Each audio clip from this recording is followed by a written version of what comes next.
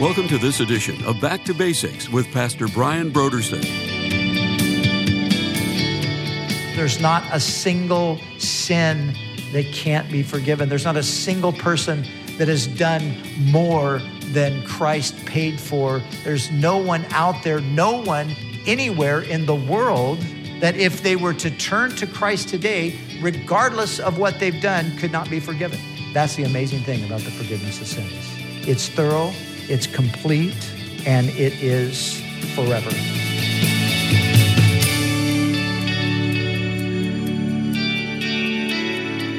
Today on Back to Basics, Pastor Brian continues his study in the book of Ephesians.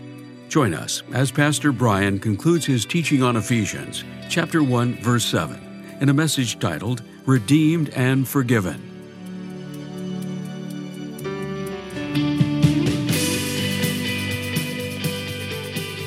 Now, here's Pastor Brian. You know, have you ever, and let's not even talk about for just the moment here, let's not even talk about the forgiveness that God gives us, but let's just think of it more on the human level. Have you ever done something where you've hurt somebody, you've offended somebody, you've done something really bad or wrong to somebody, and they have forgiven you?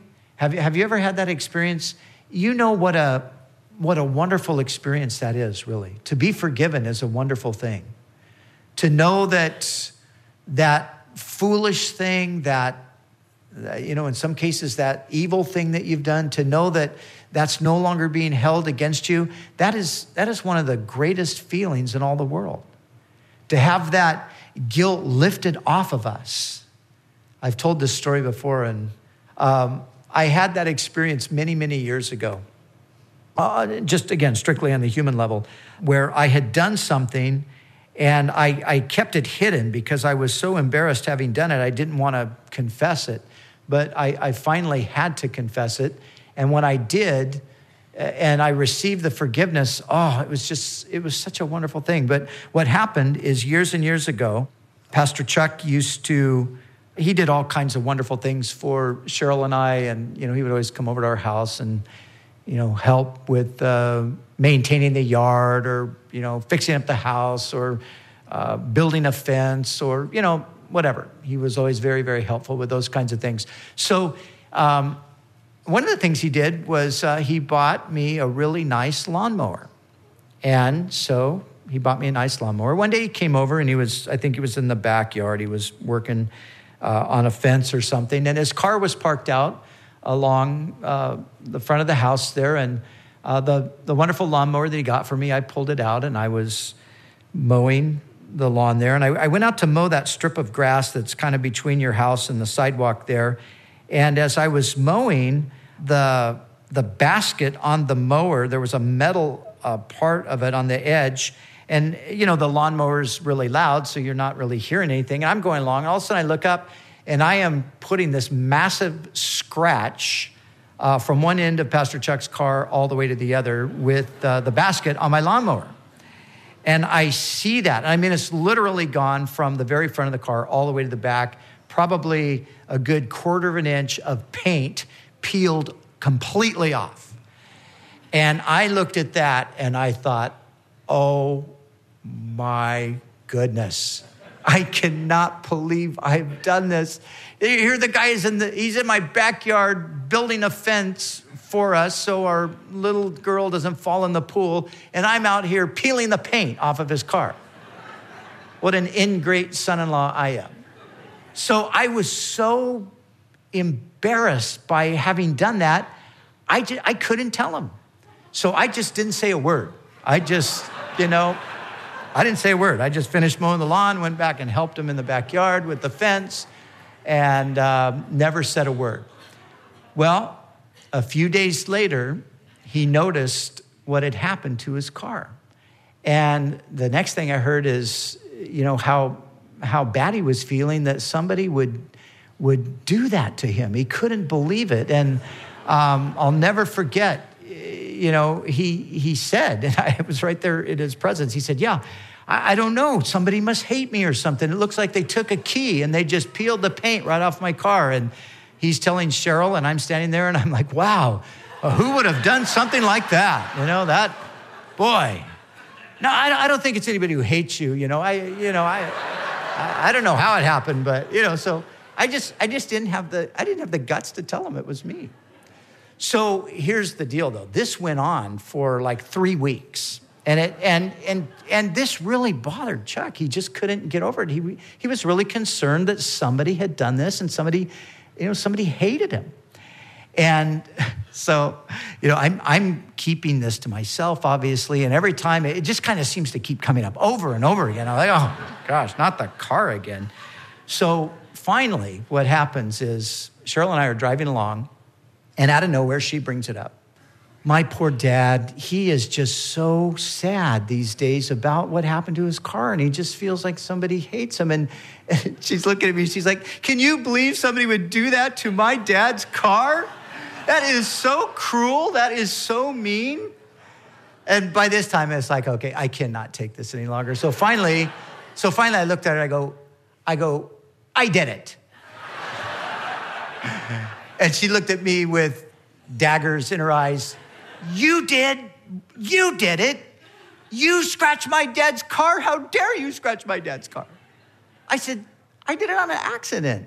Honey, I didn't do it on purpose. So I told her the whole story about the lawnmower, and she started laughing and thinking, oh, I can't believe that. And so finally she said, well, you got to tell him. And it's like, yeah, I knew by now because this thing wouldn't go away. It just kept coming up. I knew I had to tell him. So I called him on the phone and I said, Chuck, I got to talk to you for a second. Yes. I said, Chuck, you know the scratch in your car? Yes. Chuck, I put that scratch in your car. Oh? That was his response. I said, Chuck, I did it on an accident. And I told him the story of the lawnmower. Oh. Praise the Lord. That's what he said. Praise the Lord. Praise the Lord, somebody's not out to get me. That's what he would say, But I'll tell you, the guilt that I was living with, the burden that was on me for those 3 weeks, oh man, it was so intense. And when he said, praise the Lord, it was like the thing just lifted off me. Oh, I was free. I was set free. That's a humorous story of a human experience of being forgiven for a relatively minor thing. But there's nothing quite so wonderful as knowing that God has forgiven us our sins. And not just little mistakes here and there, not just little foibles that we might have accidentally, even in some cases, done. But no, he's forgiven us of all of the real stuff, the intentional stuff, the wicked, the evil stuff that we've done. He's forgiven us. Now, here's the thing. When it comes to forgiveness, if there was ever a place where God was in a dilemma, and it's not probably really right to say God is in a dilemma, but in a sense, you could say that he was. In this way, God was in a bit of a dilemma because here's the question. How does a holy and just God forgive sin and still retain his justice? And you see, for us to just, forgive somebody by just saying, hey, we'll just overlook that. We can do that because we're sinners ourselves. Sometimes we do that and we'll say, in our minds, we might say, oh yeah, I've done something like that before. Don't worry about it. It's not a problem. And we'll let it go. But you see, God can't do that because God is, as God, he is perfectly righteous and just. He is the just judge. Some people say, well, why didn't God just overlook it? Why didn't he just say, okay, look, Adam and Eve, you ate that fruit. Listen, I told you not to do it. We're going to let bygones be bygones. It's water under the bridge, but listen, don't do it again. Why couldn't God do that? You see, God couldn't do that because of who he is. Because he declared that to do such a thing would bring a specific consequence. And of course, God is bound to keep his word. And yet also, because he's just, a just judge cannot just let people off the hook. Now, if I were to go into court before a judge and I was guilty, and the judge said, I know you're guilty. It's all crystal clear here, but I'm feeling really good today. I'm just going to let you off the hook. You're acquitted. You're free. Get out of here. Don't do it again. Now, I might walk out of there going, man, what a nice guy. Well, that judge is really cool. And he might have been a nice guy and a cool guy, but he was a horrible judge. You see, a judge is supposed to uphold justice. God is the just judge. So this is the dilemma. This is the question. How does a holy and just God forgive sin? Well, here's how he did it. He did it by providing forgiveness through the pain of the penalty himself in the person of Jesus Christ. The penalty for sin has to be paid. You can't pay it. I can't pay it. None of us can pay it. We don't have what it takes.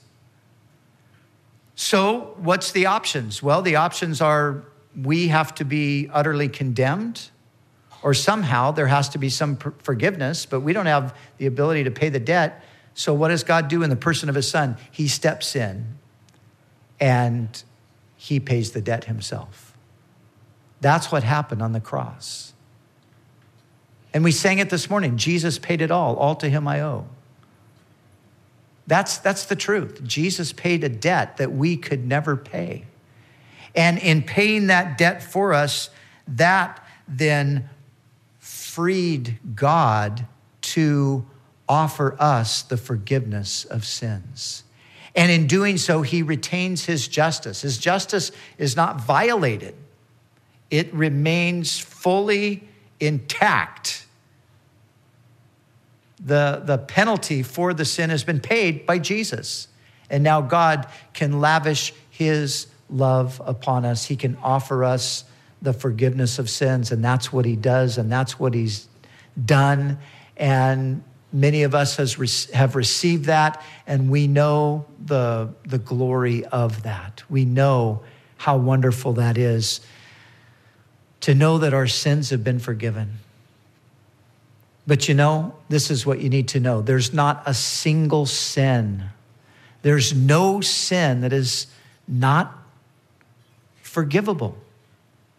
The only sin, Jesus said, that could never be forgiven is what the Bible would call the blasphemy of the Holy Spirit. But what that means is it's a rejection of Christ. But apart from that, there's no other sin that is too great for God to forgive. Now, of course, since God forgives us in Christ, if we reject Christ, there is no forgiveness. But apart from rejecting Christ, everything else can be forgiven. Now, some of us in this room have committed some pretty serious sins. And thank God he's freely forgiven us those things. But I don't know how many of us in this room have committed atrocities. I don't know how many of us, if any of us in this room have committed really horrific types of sins. But listen, even those kinds of sins have been paid for. Even those kinds of sins are forgivable. Even the kinds of people that have committed them can be washed clean by the blood of the Lamb. That's the amazing thing about this gospel. The blood of Jesus cleanses a man from every sin. There is no sin that's too great. And man, if you stop and think about the atrocities that have been committed, when you stop and think about the things that people do to other people and all of the horrific things, sometimes we see these insane things in the news. We read about these atrocities that go on in different places around the world, where people are just senselessly slaughtered and murdered, or we read about some absolute lunatic who, goes in and murders an innocent family, or, these kinds of things, dismemberment, all of the insanity that we see out there, here's the reality. All of that vileness and wickedness and every form of perversity and corruption, it was all laid upon Jesus. And he was punished for every bit of it. And so there's not a single sin that can't be forgiven. There's not a single person that has done more than Christ paid for. There's no one out there, no one anywhere in the world that if they were to turn to Christ today, regardless of what they've done, could not be forgiven. That's the amazing thing about the forgiveness of sins. It's thorough, it's complete, and it is forever. Here's what you need to know. If you are in Christ, and this is how it all takes place. This is how the forgiveness comes. It comes by, he says, in him, remember? And all through this thing, he's talking about being in Christ. And the way to get in Christ is by receiving Christ. But for everyone who is in Christ, what we need to know is that we are totally, completely, and eternally forgiven. That is the good news. Totally, completely, and eternally forgiven. Whatever your regrets might be, whatever haunts you, maybe it's the words you've spoken, the deeds you've done, the harm you've caused, the people you've hurt, whatever it is. If you come to Christ in humility and sincerity and say, God, forgive me, he'll do it. He will do it. It's amazing. You know, my cousin used to work as a correction officer in a prison. And I haven't talked to him in many years, but my last conversation with him, he wasn't a believer. And he knew that I had become a Christian and I was in the ministry, and occasionally we would talk. And, you know, he said, oh, these people in prison, you know, they're just, nobody in here could ever really get converted. You know, these guys are criminals, they're liars, they're deceivers. You know, he had a very negative outlook on the whole thing, and understandably, he was part of the system, he saw it all. But he happened to be there at a prison where there was a notorious murderer was there. And this guy had received Christ, had made a confession of faith. And now after 25 plus years of going on, we see that his confession was legitimate. He's followed Christ for these 25 years. He's been a good example in the prison, and you know, it's been the real deal. My point is this: my cousin just could not believe that it would really be possible for a person like that to genuinely get saved, be forgiven. Now, like I said, I understand his skepticism, but at the same time, we have plenty of evidence that those things do happen. God does forgive anyone who sincerely asks him. And the proof that they've been forgiven is the transformation that comes in their lives. So know this today, that in him there is the forgiveness of sins, and there's nothing that you've ever done that he hasn't forgiven you for if you've received him, or that he won't forgive you for if you've yet to receive him, but will call upon him to save you. He will forgive you of everything. But there's no other way to get forgiveness. And without forgiveness, we labor under the burden of the guilt and the shame and the crushing effects of that. And people go to therapists and they go to different things, and they end up going to substances and things to try to alleviate the guilt and you know, get themselves out from under the burden. You can never do it. It's impossible. We live in a culture where nobody wants to feel guilty. Well, of course, you can be guilty for things that you shouldn't be guilty for, but we've got plenty to be guilty for. So it's okay if there's some guilt. We're supposed to be guilty when we have sinned. But the guilt is to show us our need for deliverance. So as you respond to that guilt, not by denying it, not by denying that you've ever done anything wrong, but by just taking full responsibility and say, yes, I have sinned, and you come to the Lord, no matter who you are or what you've done, he forgives you.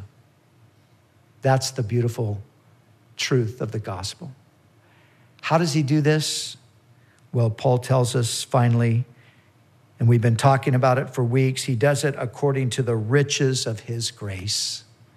You see, this is what the grace of God does.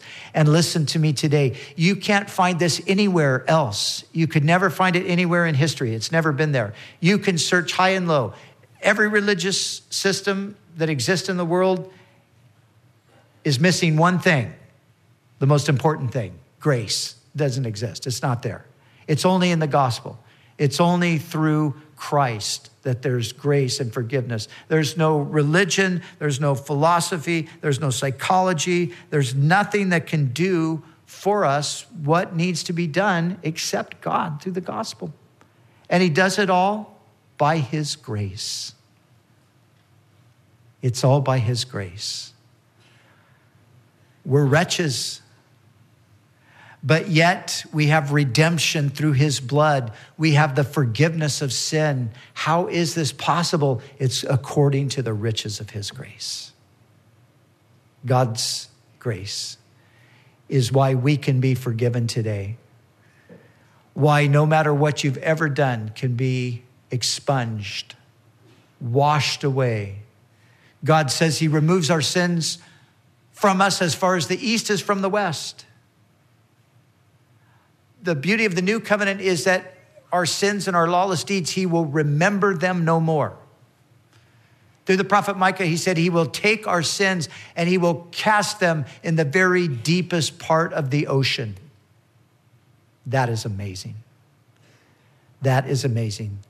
There are people today who are in mental hospitals.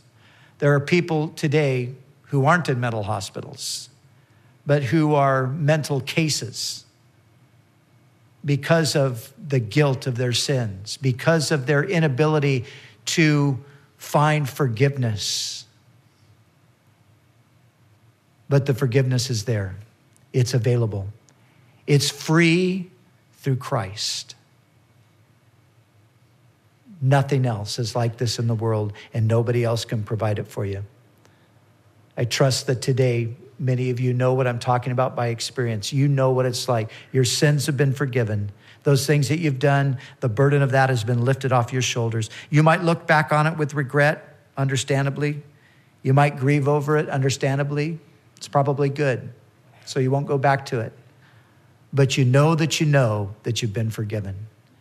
And you can lie down at night, put your head on your pillow, and you can rest, and you can know that, if I don't wake up in the morning, I'll be safe at home in heaven, not because I'm such a good person, but because by his grace, he forgave my sins and redeemed me through his blood.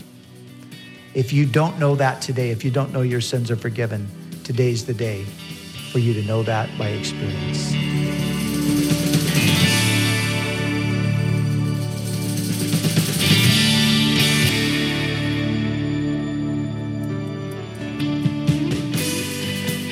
And now let's join Pastor Brian as he shares about this month's resource from Back to Basics.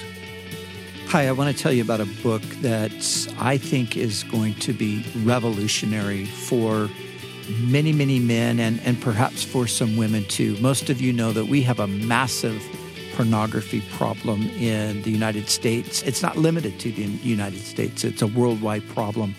And my friend Ray Ortlund has written a book that I think is going to help so many people in dealing with the subject of pornography. The book is called The Death of Porn, and the subtitle is Men of Integrity, Building a World of Nobility. I had the privilege of reading the book before it was published, and I was able to write a little recommendation in it.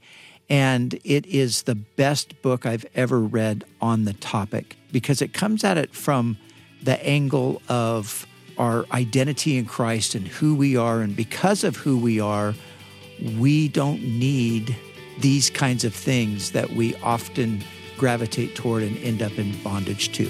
So my recommendation for this month is The Death of Porn, Men of Integrity, Building a World of Nobility by Ray Ortlund. Again, this month's resource is a book titled The Death of Porn, Men of Integrity, Building a World of Nobility by Ray Ortlund. You can order the book, The Death of Porn, by going to our website, backtobasicsradio.com. Scroll down until you see the photo of it, and then click on the Donate button. When you give a gift to Back to Basics, we'll send you the book, The Death of Porn by Ray Ortlund. It's our way of saying thank you for your generous support of this ministry.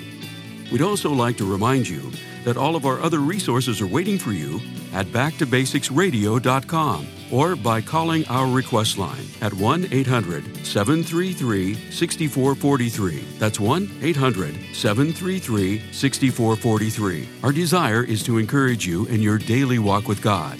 We'll continue next time with more valuable insights from Pastor Brian as we study together in the book of Ephesians.